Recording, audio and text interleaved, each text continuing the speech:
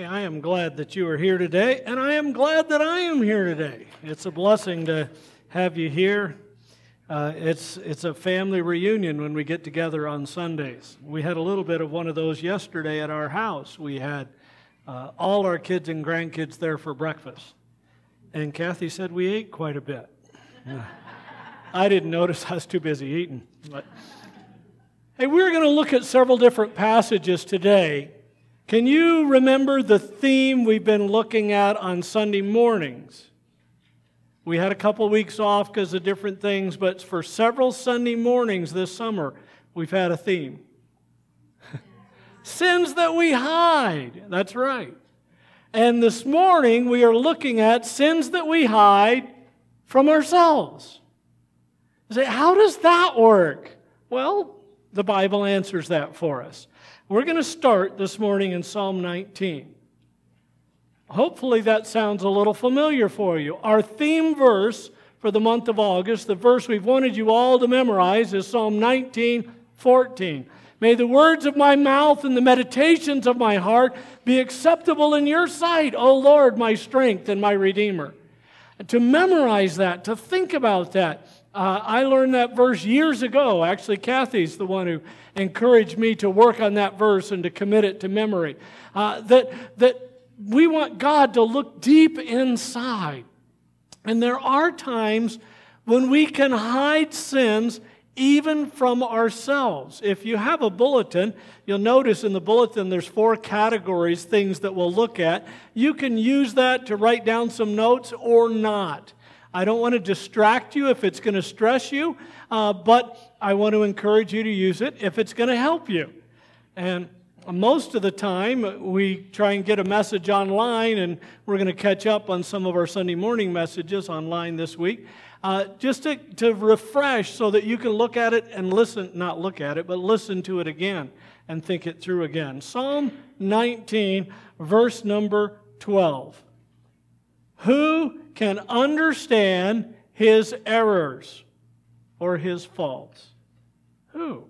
Then he says, cleanse me from secret faults.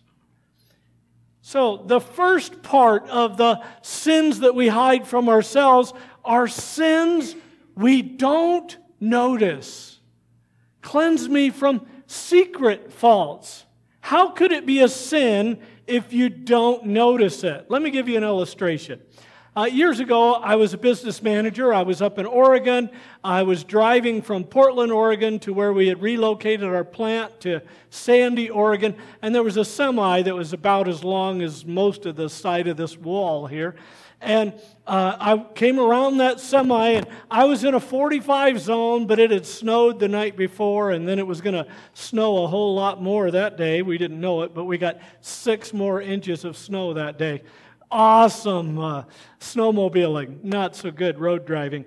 But as we came along, I drove down the speed limit sign said 45. There were no warning signs saying speed limit's getting slower, nothing.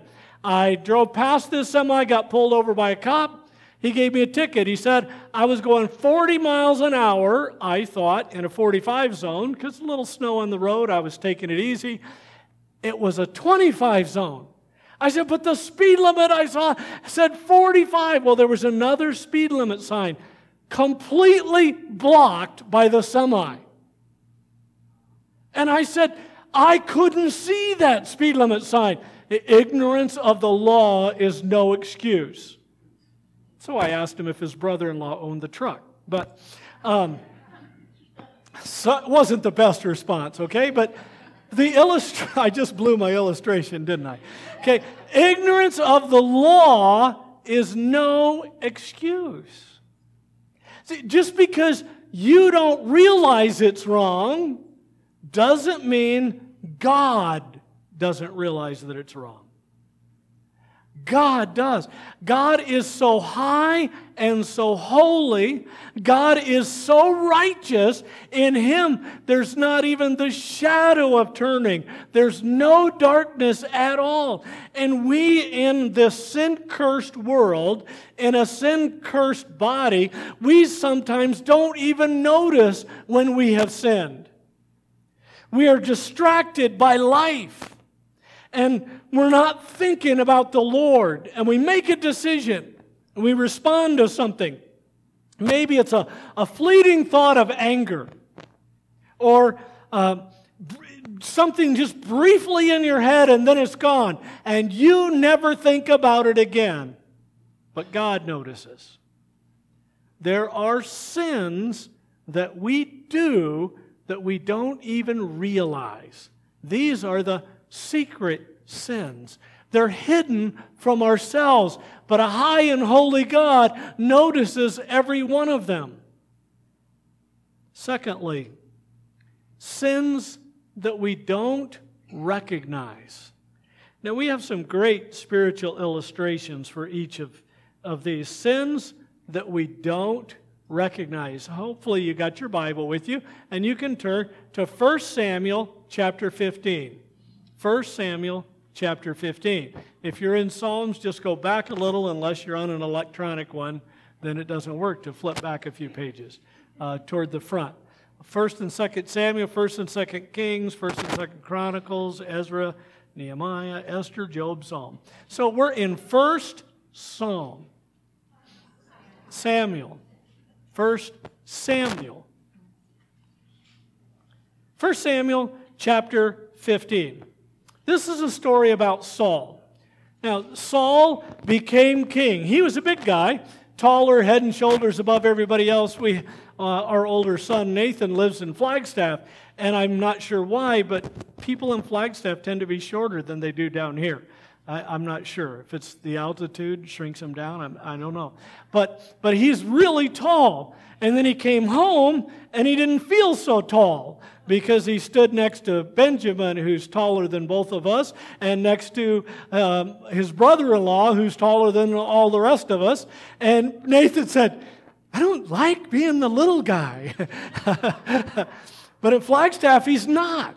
He's big. Saul was head and shoulders above everybody else. Saul was a big guy. And he didn't like being the little guy either when Goliath came out, but that's another story. Saul has become king in Israel, and God gave him specific instructions. Now, a lot of people read through the Bible and they say, oh, God was evil because he told him to destroy the Amalekites. God knew that as a nation and as individuals, the Amalekites had chosen evil. God does not judge harshly. We have seen in the Bible when God even told him to destroy a city, if one person in that city repented, God spared that city. If just 10 people in Sodom had trusted God, God would have spared all the cities of the plain.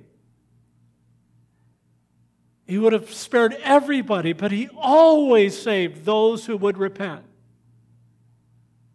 So it was a just condemnation, and God ordered it. In 1 Samuel chapter 15, verse 5, now the word of the Lord came to Samuel, saying, I greatly regret that I have set up Saul as king, for he has turned back from following me and has not performed my commandments. And it grieved Samuel. So when Samuel rose early in the morning to meet Saul, I missed a line. It grieved Samuel, and he cried out to the Lord all night. If you're older, you have experienced a night of wakefulness and praying and agony over some situation. Quite often, a choice made by somebody who's not you. A choice made by somebody else that hurts you. And you've had trouble sleeping, and that's where Samuel was.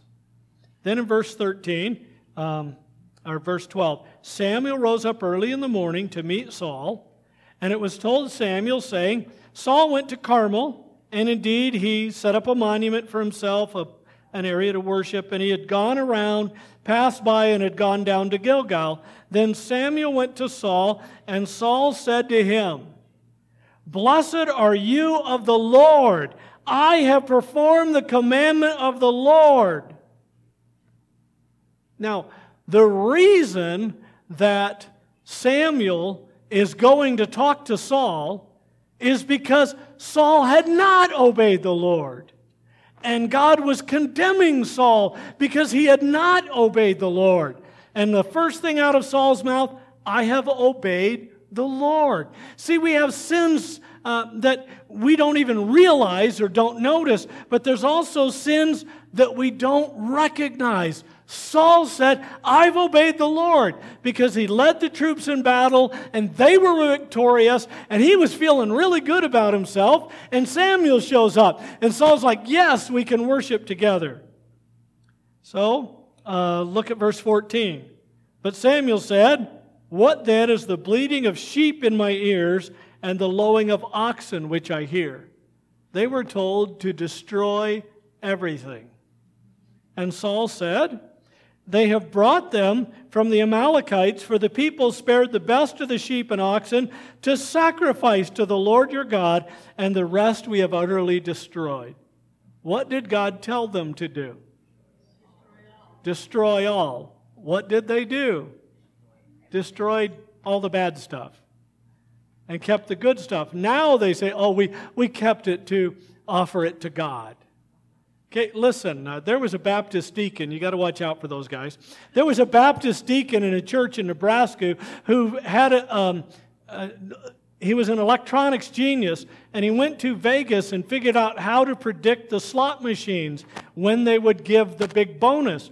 And so he took in over $2 million that he got from Vegas, and then he went back to Nebraska, and no one knew till sometime he told somebody about it, that he had rigged it. And then they told somebody, and they told somebody, and they told the U.S. Marshal. And the U.S. Marshal came in and arrested the deacon.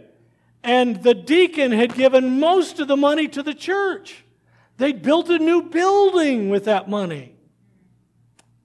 And the government came in and shut the church down, sold the property to pay the debt that the money that guy had stolen from Las Vegas. Don't steal money and say, oh, I'm going to give it to the Lord. No, obey God. Obey what he says. And so Saul gives this big excuse in verse 15 that they have brought them. And in verse 16, Samuel said to Saul, be quiet. Right now in the Hebrew, it's really, shut up, man. Just stop speaking. Be quiet. Hush your mouth. We had a friend who used to live next door to us years and years ago, and she used to say, hush up your face, child. That's what Samuel is saying to Saul. Hush up your face, child. She was from West Virginia, so it made sense to her. And Samuel said, be quiet. I will tell you what the Lord said to me last night.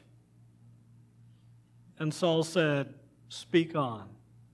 So Samuel said, when you were little in your own eyes, were you not head of the tribes of Israel? And did not the Lord anoint you king over Israel? Now the Lord set you on a mission and said, here's what God said, go and utterly destroy the sinners, the Amalekites, and fight against them until they are consumed. Why then did you not obey the Lord? Why did you swoop down on the spoil and do evil in the sight of the Lord? And Saul said to Samuel, but I have obeyed the voice of the Lord and gone on the mission which the Lord sent me. And I brought back Agag, the king of Amalek, and I have utterly destroyed the Amalekites. If he had utterly destroyed the Amalekites, where would Agag be? Utterly destroyed. He brought him back. What they did in that culture, they would bring, when kings conquered, they would bring the conquered king back. They often would cut off his thumbs, so then he was unable to hold a sword against them. And then they would make him sit in chains at their table to celebrate their victory over that king. And some kings had 20 kings they had conquered sitting at their table with no thumbs. A little hard to eat that way too. But that was their way to brag about what they had done. And Saul was not supposed to do that.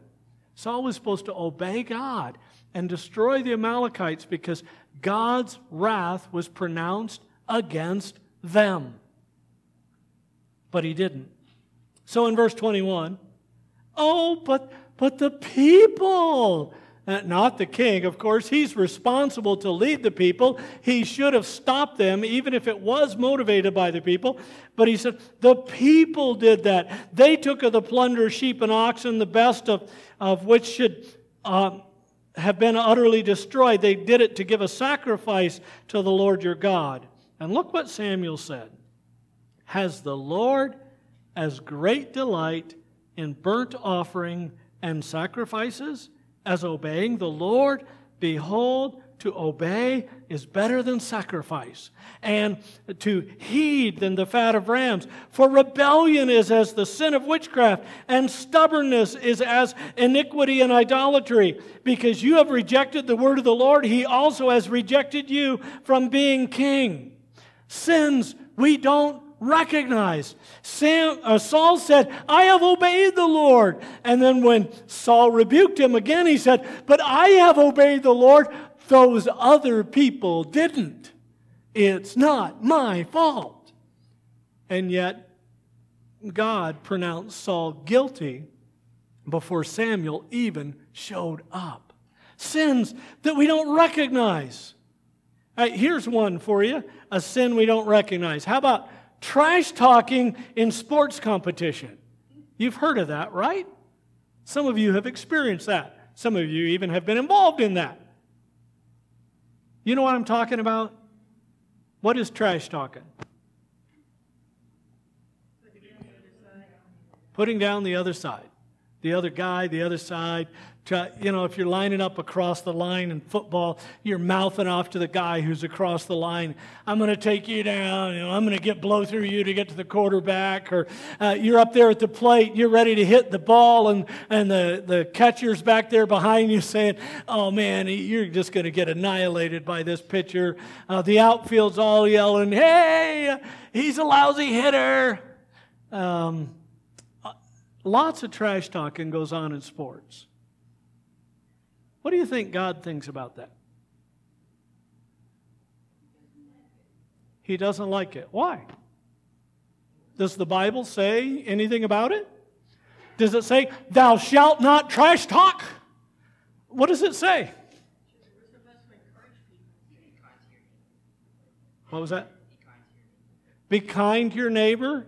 We're supposed to encourage them. The words that we say, the Bible says, Matthew 12 says, we're going to give account of every idle word that we speak in the day of judgment. That God's going to judge our mouth, what we have said. And then in the New Testament it says, our words are supposed to help people, to build them up. Not tear them down, not belittle them, but to strengthen them. Colossians 4:6, let your speech always be gracious, seasoned with salt, that it may minister to those who hear. Ephesians 4, speaking the truth in love. So you're not supposed to be trash talking. There are other sins that we don't recognize. There's sins we're not aware of. There's sins that we don't recognize. Now, one of the ways we don't recognize certain sins, we just haven't matured enough yet. There are things when I was a new Christian that I allowed in my life that I didn't even realize they were sins till after I'd grown in the Lord and learned His Word a little more. And then I realized, okay, that's not right. I need to stop doing that. So, what's the first kind of sins we hide from ourselves? Sins we don't notice. What's the second kind? Sins we don't recognize. We don't recognize it as sin. Why is that? Well, because we have a grading scale. All right? To get an A in school, you kids, what's the grade you need to get, a minimum to get an A? 90 or 92 or 94, depending on what class you're in, what the teacher does. So I think everywhere in school, if you get a 94 or higher, you get an A, right? You see, God doesn't have that kind of grading scale. God has a different grading scale. God has a grading scale that you get 100%, you pass. 99.9% you fail. God grades completely on pass-fail, and pass is perfect. Now, God knows we can't be perfect. That's why He wrote in the Scripture what we read a little earlier in 1 John, that when we sin, if we say we have no sin, we're deceiving ourselves and we're making God a liar. But when we confess our sins, He is faithful and just to forgive us our sins and cleanse us from all unrighteousness. So sins that we don't recognize, but God recognizes them, because on His grading scale, it's perfect or failure. So, who was perfect? Where does everybody else fit in? Fail. All right, turn to somebody sitting close to you and say, you're a failure. Just, okay. Is that true? Yes, it is. In the theological sense, you are a failure because you have failed. But you don't have to stay a failure. You can fail and not be a failure in the way that you respond to your sin. We'll look at that in just a little bit. Psalm 139, David writes, "Search me, O God, and know my heart. Try me and know my thoughts, and see if there be any wicked way in me, and lead me in the way everlasting." There are sins that you don't recognize as sins, but God will show you if you will genuinely ask Him. Ask God to show you those sins. There's a third category. Sins we don't acknowledge. Sins we don't acknowledge. Now, sometimes we're hiding these from other people. Sometimes we have failed to acknowledge them for so long, it's no longer in our head. I remember in Malachi chapter 3, verse 8, I think, God says, will a man rob God? And they say, well, how have we robbed you? And He said, in tithes and offerings. They weren't even aware they were doing it anymore. They had become calloused. The New Testament says your mind can be seared, your conscience can be seared like with a hot iron. And so take your Bible and turn to 2 Samuel. 2 Samuel. It's really close to 1 Samuel in my Bible. It might be in yours too. All right, we're going to look at a sin of David and something David did that God despised. 2 Samuel, we're going to start in chapter 11. 2 Samuel chapter 11.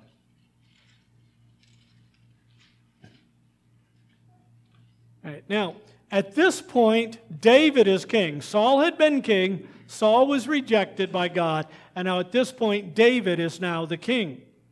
In chapter 11 and verse number 1, "Now it came to pass in the spring of the year, at the times when kings go out to battle, that David sent Joab and his servants with him and all Israel, and they destroyed the people of Ammon and besieged Rabbah, but David remained at Jerusalem." Do you notice any problem? What would be the normal pattern of David's life in chapter 11, verse 1? What should he have done? He's the king. It's the time when the kings go out to battle. It's not the time when the kings send their troops out to battle. It's the time when the kings go out. And David did not. Now, part of this was good. He had some great troops and some great generals, and he could trust them and not send them out. In America, we do not send our president out to battle. Some argue that we should, but we don't do that. We send the troops out to battle. Most of the time, the generals are not even on the front line. Flag officers are back. They're evaluating, the admirals and the generals. They're looking and evaluating and discerning and sending the troops out there. A lot of us served in the military, and all of us were the troops that got sent out. We weren't the generals that got to send out troops, right? But it said David remained at Jerusalem. Now, here's a lesson for you to learn. When you know God's word, obey it. When you're supposed to be doing something, do it. Don't just sit home. Do it. I was talking before the service we were talking about discipleship outreach, and somebody was saying, I have this thoughts and I think about it, but I don't actually do it. We need to do it. We need to reach out. We need to minister. We need to care. We need to be engaged and involved. Don't just sit back in your house. That's what David did, and it led to terrible sin. In the New Testament, God describes it like this: giving place to the devil.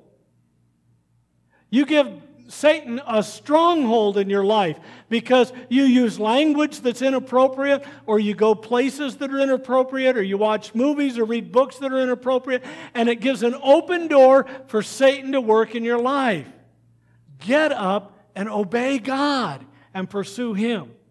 Verse 2. Then it happened one evening, maybe not the first evening, but one evening while David's back and the troops are out there fighting, David arose from his bed. He couldn't sleep. He'd probably been laying around all day. It's hard to sleep when you've been laying around all day. A lot easier to sleep when you're tired from work. And so he walked on the roof of the king's house, and from the roof he saw a woman bathing, and the woman was very beautiful to behold.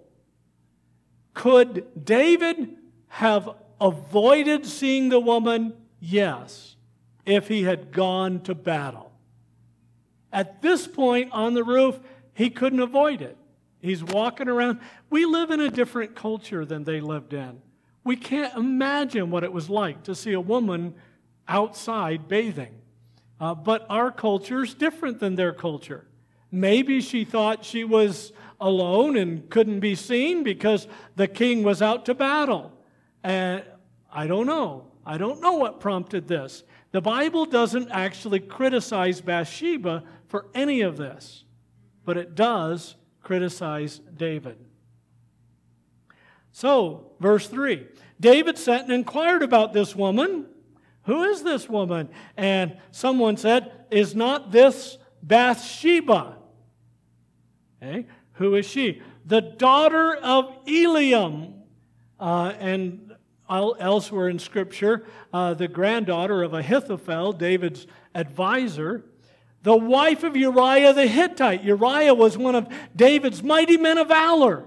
And so he says, listen, she's the daughter of one of your trusted guys. She's the wife of one of your faithful warriors. And David sent messengers and took her, and she came to him, and he lay with her, for she was cleansed from her impurity. At that time, when a woman was having her time of the month, as so we call it sometimes, afterwards she had to purify herself. So she had done that, and so they behaved inappropriately, had sex together, and the woman conceived and sent and told David, I am with child. All right, first thing, David was in the wrong place at the wrong time. Secondly, when David was tempted, he didn't stop himself. He just went right through. And now he's busted. So he comes up with a genius plan. Let's have her husband come home, have him go home and sleep with his wife, and then he'll think he's the dad. Genius plan. How did it work? Not so good. Uriah wouldn't do it. And Uriah came to David, and David said, why didn't you go home last night? And Uriah said, my men are in battle. That's where I belong. Kind of a rebuke to David, right?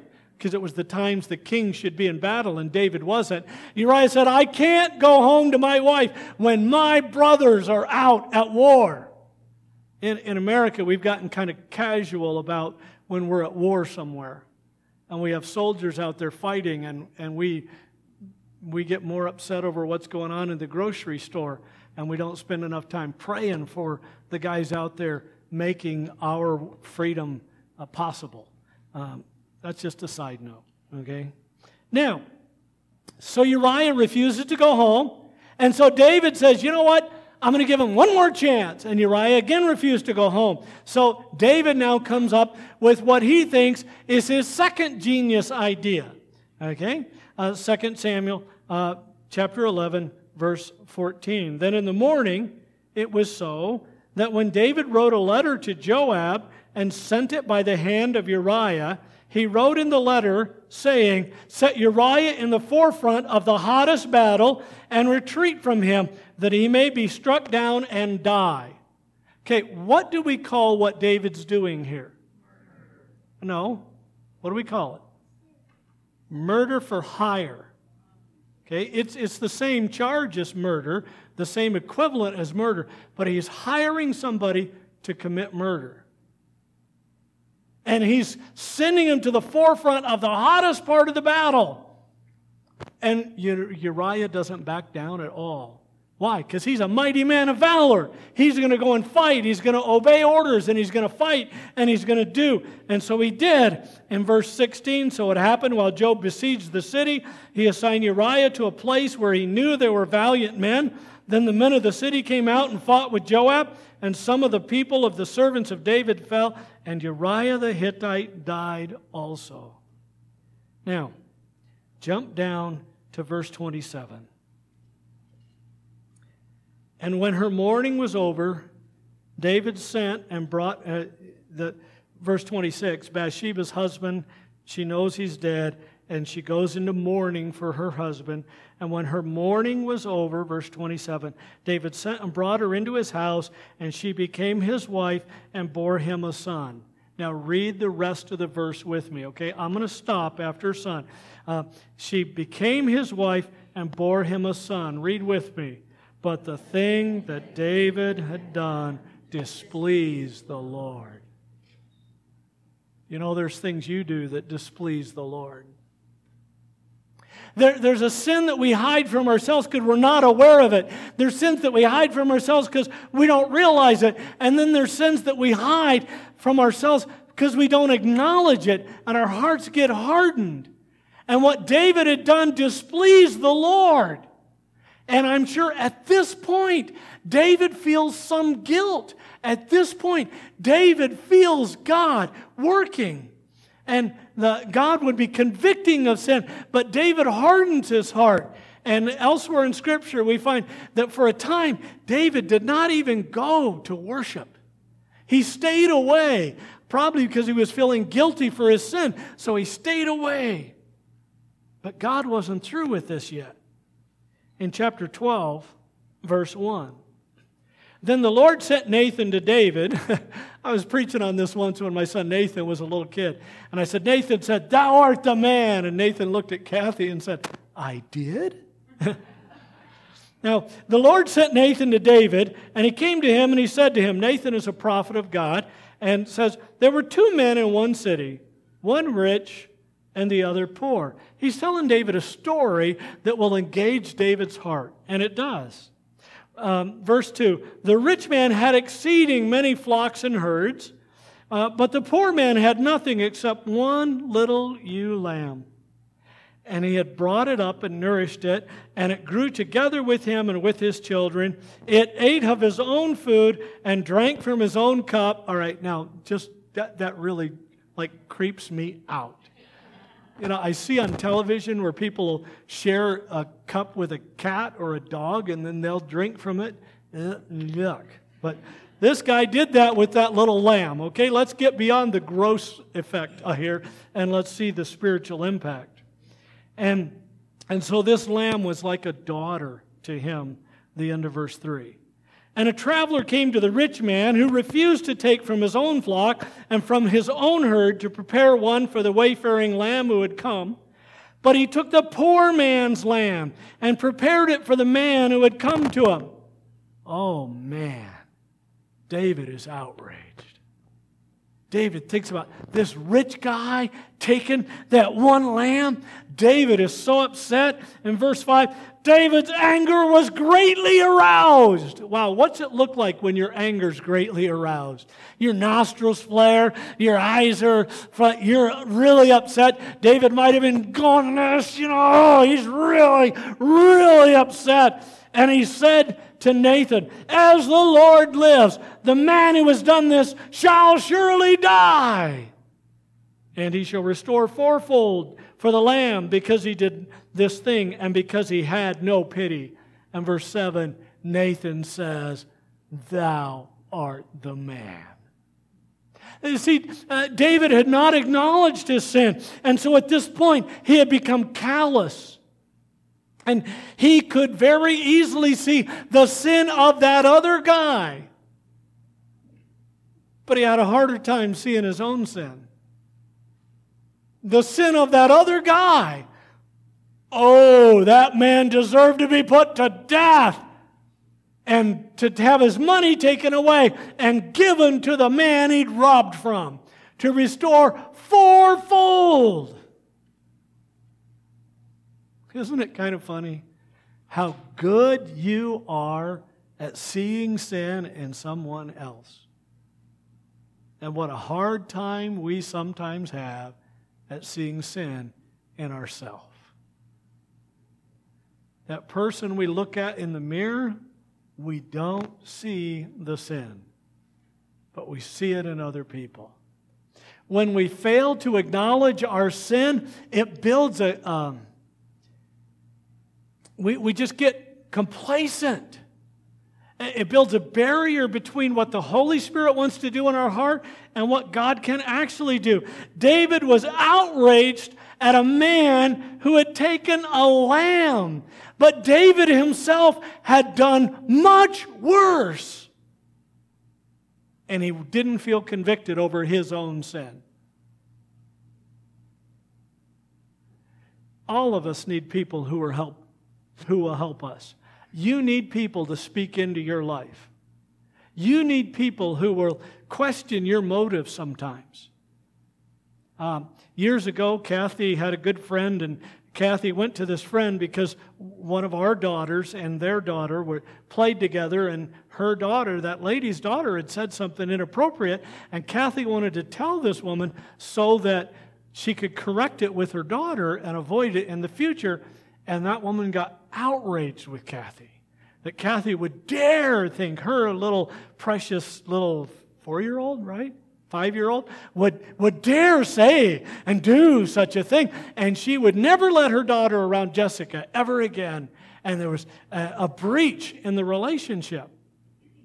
Why? How many of you believe that children are sinless?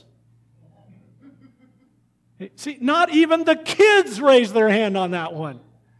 Nobody believes that. So parents, if somebody tells you your kid's done something wrong, listen to them. Don't get defensive. Deal with it. Foolishness is bound in the heart of a child, the Scripture says, and it needs to be corrected. Oh, David was outraged. David was incensed. And David didn't realize the whole story was about him. And Nathan said, "Thou art the man." Have you ever been in a moment like that? When you're reading Scripture and suddenly, bam, it's like the Holy Spirit reached around the Bible and smacked you right in the head. You're like, whoa, that's talking to me. Well, you know it's not really talking to you, but the Holy Spirit's using it to impact your life. And when those moments come, don't blow them off. Don't think, oh, yeah, that applies to me a little bit, but boy, that could really apply to that other guy. Deal with you. And we know that David did, and we rejoice in that. Sins that we don't notice, sins that we don't recognize as sin, sins that we don't acknowledge. The fourth category, sins we don't confess. Sins we don't confess. I'm going to read a verse from Ezekiel, and then we're all going to turn to a different passage of Scripture in just a moment. But in Ezekiel, he's talking about how sins don't carry down the generation. So you could have a father who's sinful and kids that are good, or kids that are sinful when the parents are good. And so some cultures, if the dad does something bad, they punish everybody. And in fact, it seems like that's what God did with the Amalekites. Because they were sinful, God destroyed them all. No, if some would have repented, God would have spared them and forgiven them. That's the nature of God. But Ezekiel chapter 18 and verse 18, here's the judgment. As for the father who has sinned, his son didn't join in the sin, so his son's not going to be punished. As for the father, because he cruelly oppressed, robbed his brother by violence, and did what is not good among his people, behold, he shall die for his iniquity. See, the wrath of God is serious and awful. And if you have not trusted Christ, have not had your sins forgiven, the wrath of God is something you will face someday. Just as surely as the Amalekites faced God's wrath, as the Sodomites faced God's wrath, so you will face God's wrath if you do not repent. If your sins are not forgiven, you will face God's wrath and judgment in hell.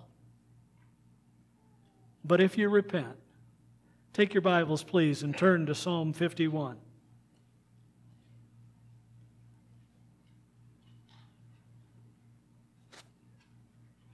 Psalm 51. I'm going to wait till you get there. I want you to read something with me.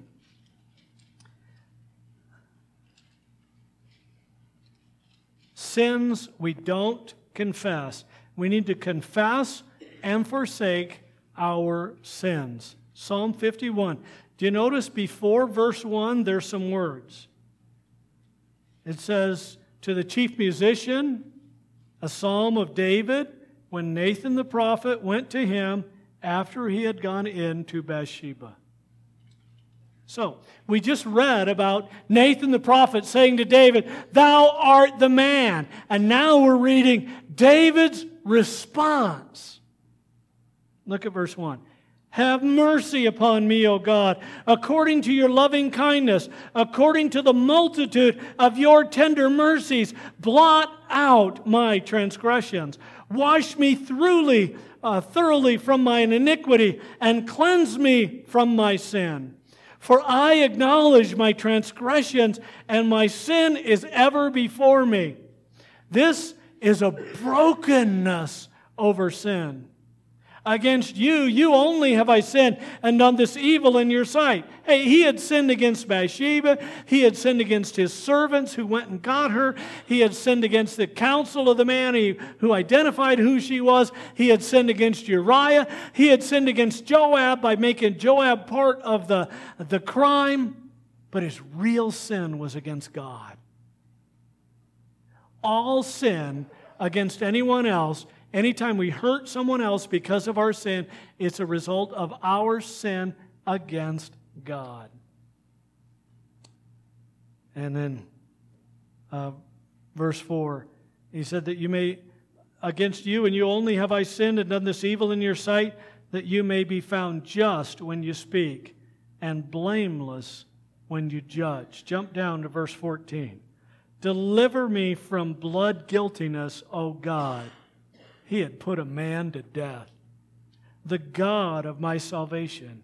And my tongue shall sing aloud of your righteousness. O Lord, open my lips, and my mouth shall show forth your praise. For you do not desire sacrifice, or else I would give it. If you've read through the book of Isaiah, in the first chapter of Isaiah, God says, why are you offering all these sacrifices? These are vain, these are empty, these are worthless.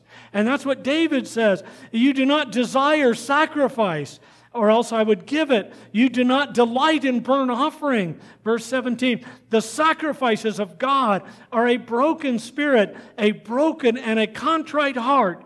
These, O God, you will not despise.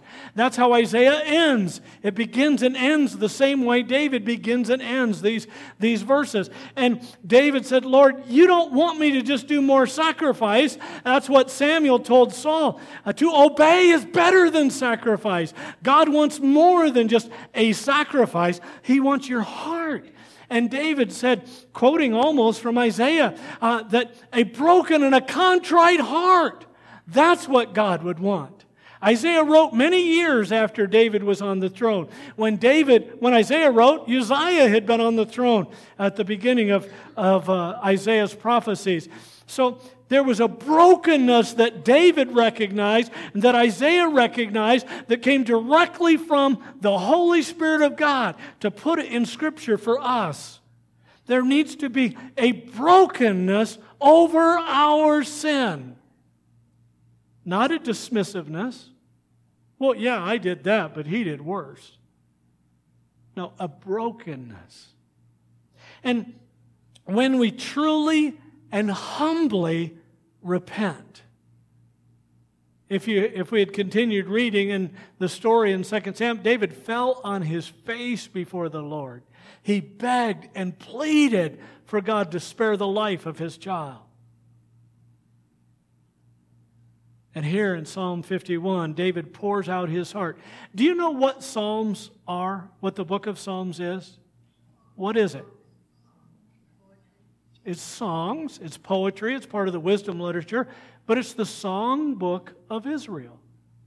And in Hebrew Scripture, at the beginning of the psalm, which we have before verse 1, that's their verse 1. So, they get ready to worship God, and they're going to sing a song, and they start singing. This is the Psalm of David. When Nathan the prophet went into him after he had gone into Bathsheba, they sing in their worship song about the sins of their king because he repented and he was restored to God and he had a brokenness. People will admit their error, their misjudgment. But if it's really conviction of sin brought by the Holy Spirit, then there's going to be a brokenness. Lord, I've sinned against you. I deserve death. Please forgive me. There's going to be a brokenness that shows up. And when we are broken over our sin, when there is a heart-wrenching, almost retching apology and begging of forgiveness to God, God is gracious to forgive. Because if we confess our sins, He is faithful and just to forgive us our sins and cleanse us from all unrighteousness. But when we don't, God won't. Cleanse thou me from secret faults, sins I'm not aware of, sins I don't recognize, sins I haven't acknowledged, sins I haven't confessed. Now I acknowledge them, I recognize them, I confess them. Please, Lord, forgive. And in those circumstances, He will. Nathan came to David and said, "Thou art the man." Maybe this morning, the Holy Spirit has said to you, you're the man, you're the woman, you're the one who needs to repent, you're the one who needs to confess, you're the one who needs to have a change of heart.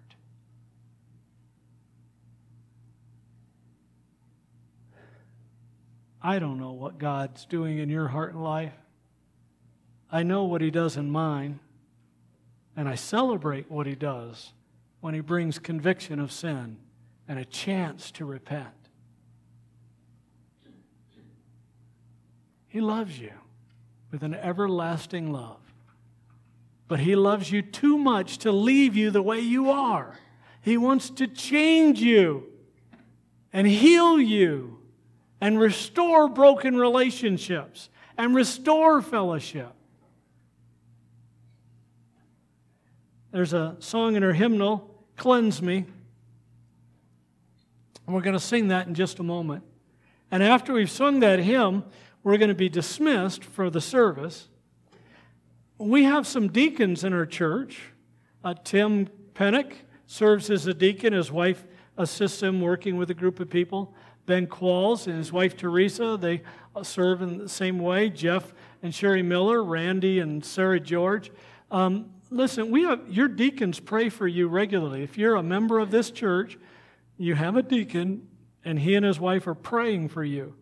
And maybe this morning you need to get together with your deacon and say, "Listen, I need you to pray for me over this sin I've struggled with. And they will. They won't talk about it. It won't be on the one call at church. I won't even find out about it unless they think I need to and get your permission to share it with me. But we need to get serious about sin. Because God is. And the consequences are big. So Benjamin's going to play through this song. And you're going to bow and talk to God and think about it. And maybe after the service, talk to one of your deacons. If you're not a member here and you want to talk to one of the deacons, they will not mind. They will pray for you. But let's get serious and let's align our heart with God like David did to repent of our sin.